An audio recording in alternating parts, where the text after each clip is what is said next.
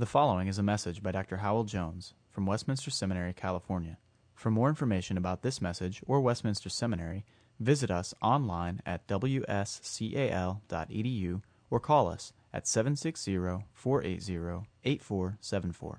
That's online at wscal.edu or call us at 760-480-8474. Let us pray. We respond, therefore, to thy call, O Lord our God, and draw near to thee. In the name of Jesus Christ, thy Son, and by the aid of the Holy Spirit. And as we do so, we thank thee for thy promise, assuring us that thou wilt draw near to us. We look up to thee, thank thee for thy presence, desire thy blessing, acknowledge our need, confess our sin, and express that all our hope and trust is in thy grace and the fullness of Jesus Christ, and in him, the only mediator between thee and men. Him alone be pleased to extend his saving sway to the ends of the earth, and grant that thy blessing might abide upon this seminary and all who have gone out to serve thee, north, south, east, and west. Gather people from darkness to light, death to life, to the glory of Jesus Christ. Amen. Be seated, please. You will find a portion of Scripture for our Bible reading in the Gospel according to St. Luke, chapter 14, beginning to read at verse 15. Luke's Gospel, chapter 14, and verse 15. When one of those who reclined at table with Jesus heard these things, he said to him, "Blessed is everyone who will eat bread in the kingdom of God." But Jesus said to him, "A man once gave a great banquet and invited many. And at the time for the banquet, he sent his servant to those who had been invited. 'Come, for everything is now ready.' But they all alike began to make excuses. The first said to him, 'I have bought a field and I must go out and see it. Please have me excused.' And another said, 'I have bought 5 yoke of oxen and I go to examine them. Please have me excused.' And another said, 'I have married a wife, and therefore I cannot come.' So the servant came and reported these things to his master. Then the master of the house became angry and said to his servant, 'Go out quickly to the streets and lanes of the city, and bring in the poor and crippled and blind and lame.' And the servant said, 'Sir, what you commanded has been done, but yet there is room.' And the master said to the servant, 'Go out to the highways and hedges and compel people to come in, that my house may be filled. For I tell you, none of those men which were invited shall taste my banquet.'" So far the reading of the Word of God. There are obvious connections, aren't there, between that parable and others not too different from it, and the opening words of the chapter that we are spending a little time with during these weeks. "Come, everyone who thirsts, come to the waters, and he who has no money, come, buy and eat. Come, buy wine and milk without money and without price. Why do you spend your money for that which is not bread, and your labor for that which does not satisfy?" In this chapter, as we've seen, the prophet Isaiah is anticipating and predicting the mission of the Christian church to the world. He has spoken of the atoning sufferings of the Lord Jesus Christ, the Messiah of God, and his consequent exaltation and the assurance that all for whom he died will be gathered to him from various nations. And now he describes what their mission is to the world in his name. And he begins by speaking of the message that they have to declare. There is no hope of the church's sacred assignment being fulfilled by her, except if she holds fast to the gospel and proclaims it far and near. What do these opening verses say about this message? Well, in a word or two, or a comment on a picture, they contain an invitation to a feast. An invitation to a feast. It seems that Isaiah has, to some extent anyway, in the back of his mind the picture of a water seller in the market. And the opening line could be translated in the singular water rather than the plural waters. But the plural is better because it isn't just water that is being referred to here. Wine and milk are mentioned as well, and even food, because the verb buy means to buy grain, and grain is for bread, and bread is specifically referred to a little later. Earlier in his prophecy, Isaiah has spoken about a feast that the Lord is going to make on Mount Zion. There the menu is of rich things full of marrow, wines on the lees well refined. Here we have water that revives life, as cold waters to a thirsty soul. Solomon writes, so is good news from a far country. And almost everyone here carries water with him or her. Dehydration is death. And then there is wine. And the same writer tells us that wine gladdens the heart of man. It is part of a social occasion. It encourages conversation. Conviviality is inevitably associated with it. And then there's milk. And milk is associated with honey and butter in the Old Testament. Here is rich, rich fare indeed. And finally, bread. Leviticus calls it the staff of life. Food for a pilgrimage. And so all these items are heaped together in order to emphasize what a rich, varied, necessary, beneficial, enjoyable feast there is. Plenty and variety stressed, and it's for the whole person. It's food for the soul. And it's all, of course, in Jesus Christ. Nowhere else, in no one else. Peace and love and joy and strength are found in him, and in him alone. And here is life, life for the mind, life for the conscience, life for the affections, life for the will, life for the soul. There's no junk food here. This will make a man of you, and a woman too. This is real food. It lasts. It isn't fading and perishing. Here is that water that springs up to life eternal. So there, as we say, is clearly the indicative, isn't there? Isn't it? There is a feast. It exists. It's provided. It's real. It's not fictional. It isn't make-believe. It's real. But now, what follows the indicative? Usually, it's the imperative, isn't it? That's what we often recall when we think of preaching. But here the imperative is rather striking because it's an invitation. It's an invitation. Come. Not once, 5 times.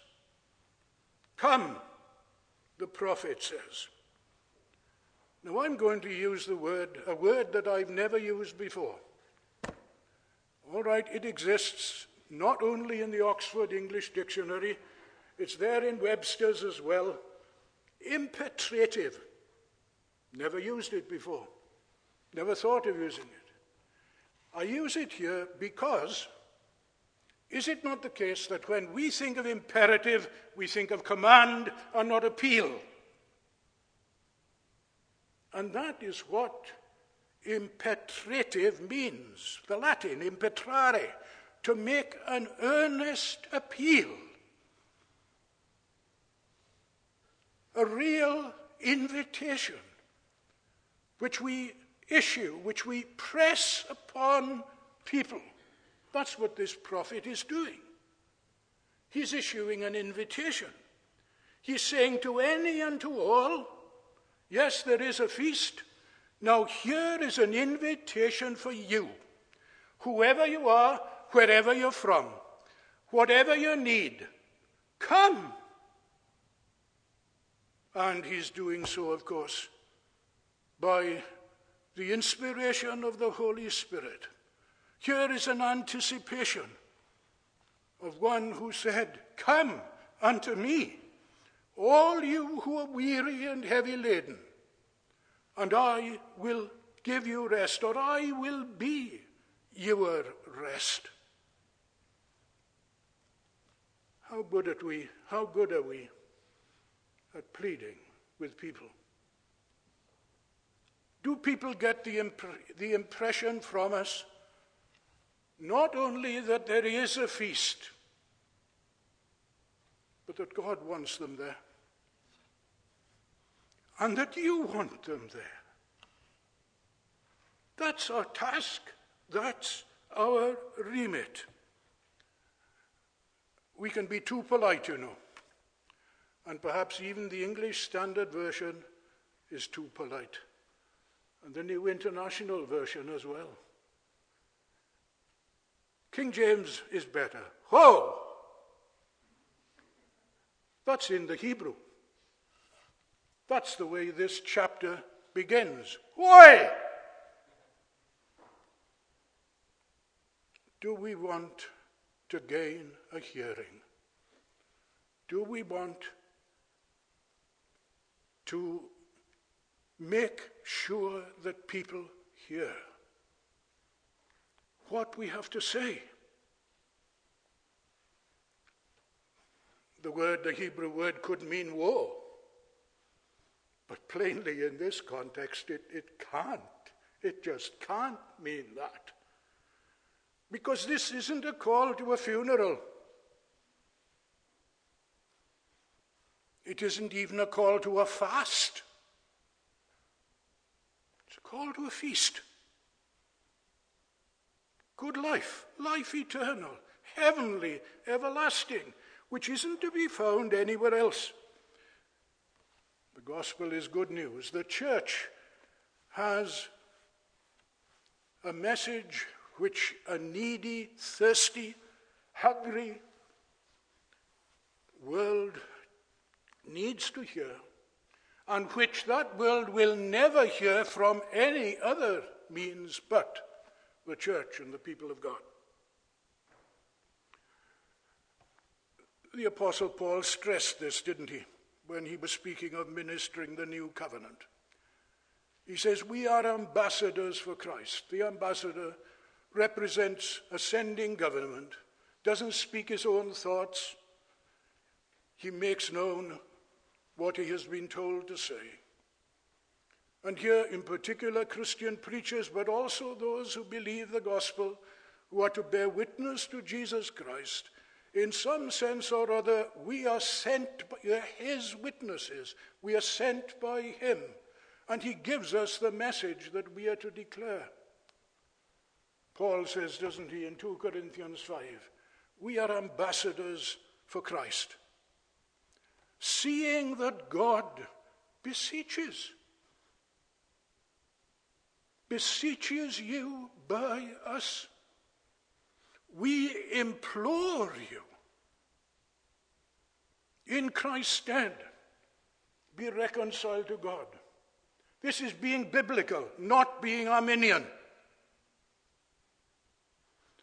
Speak like this and you need never fear being correctly called an Arminian. You might be called an Arminian, but that doesn't matter. You're not.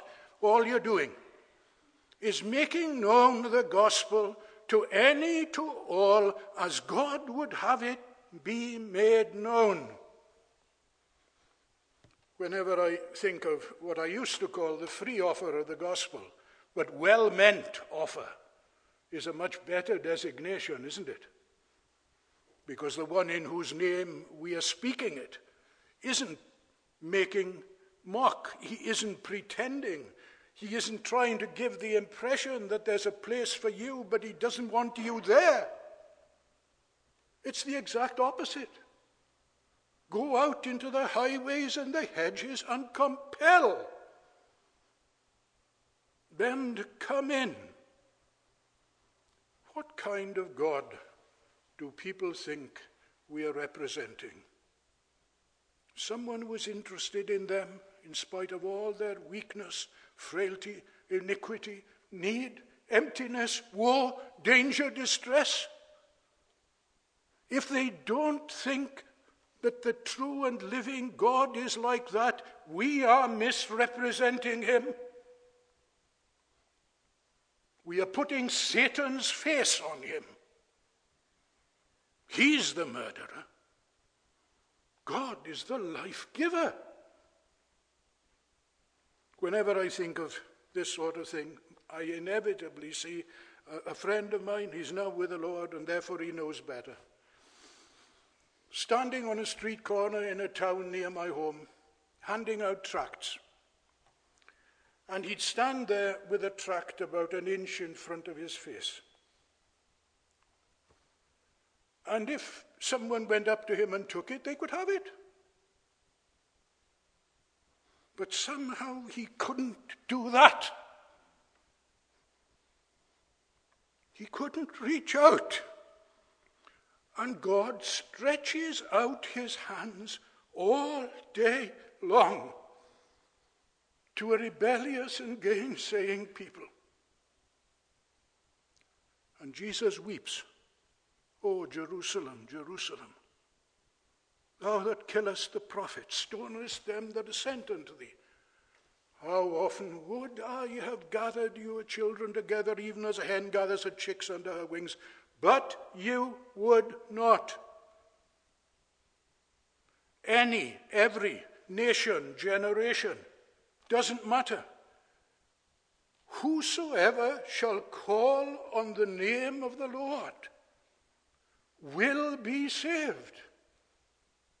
That's our mandate. That's our aim. That's why we are to issue this invitation and leave the outworking of foreordination and election to God. They'll come. He'll bring them. And he'll call them through your voice and mine, by his word. So, when you think imperative, don't just think of command. Think of invitation too. And don't wait for people to say they'll come before you give them an invitation. And don't say to yourself, it's no good issuing an invitation.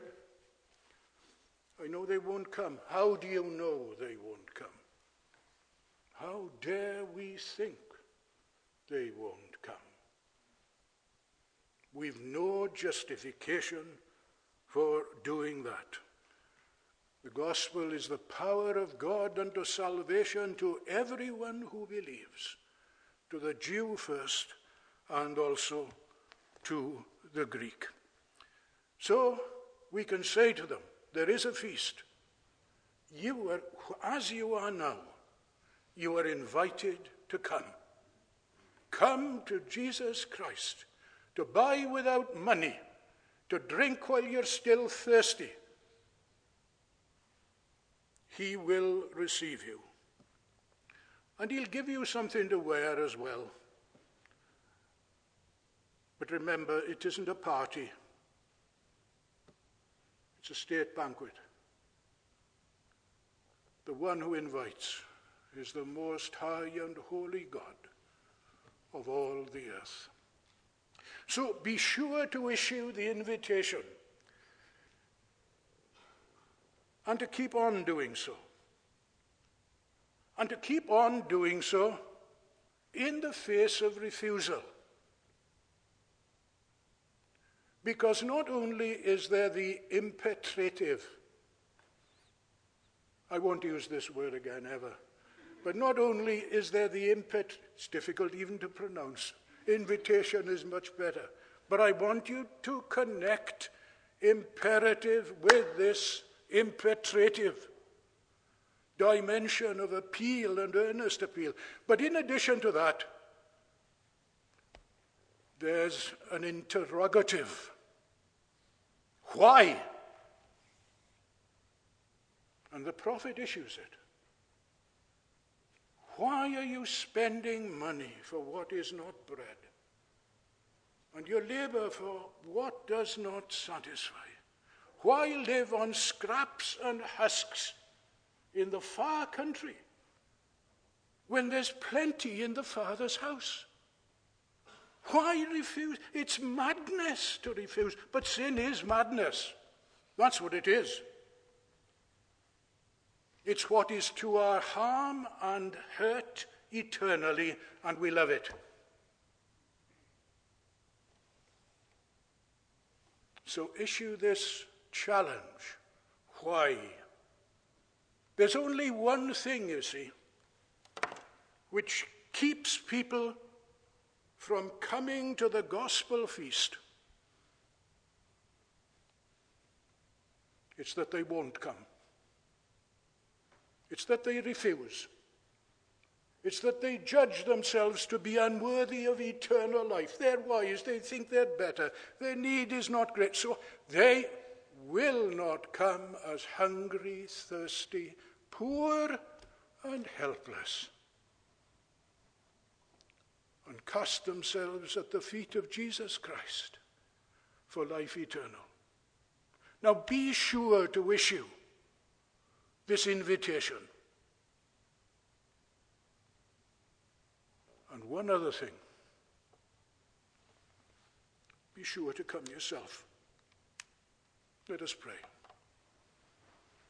Our God, we give thee thanks for the freeness and the fullness of thy great mercy and kindness in the Lord Jesus Christ. We pray that all round the earth, no one who hears thy word might be in any doubt as to whether he or she would be warmly welcomed as they are if they came to thee in Jesus' name.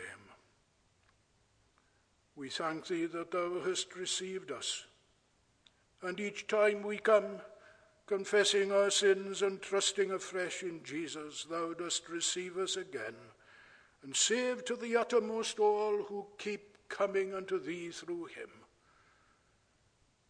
Enable us then to keep proclaiming that warrant, promise, call to any, to all to come, knowing that whoever comes to him, he will in no wise cast out. Amen.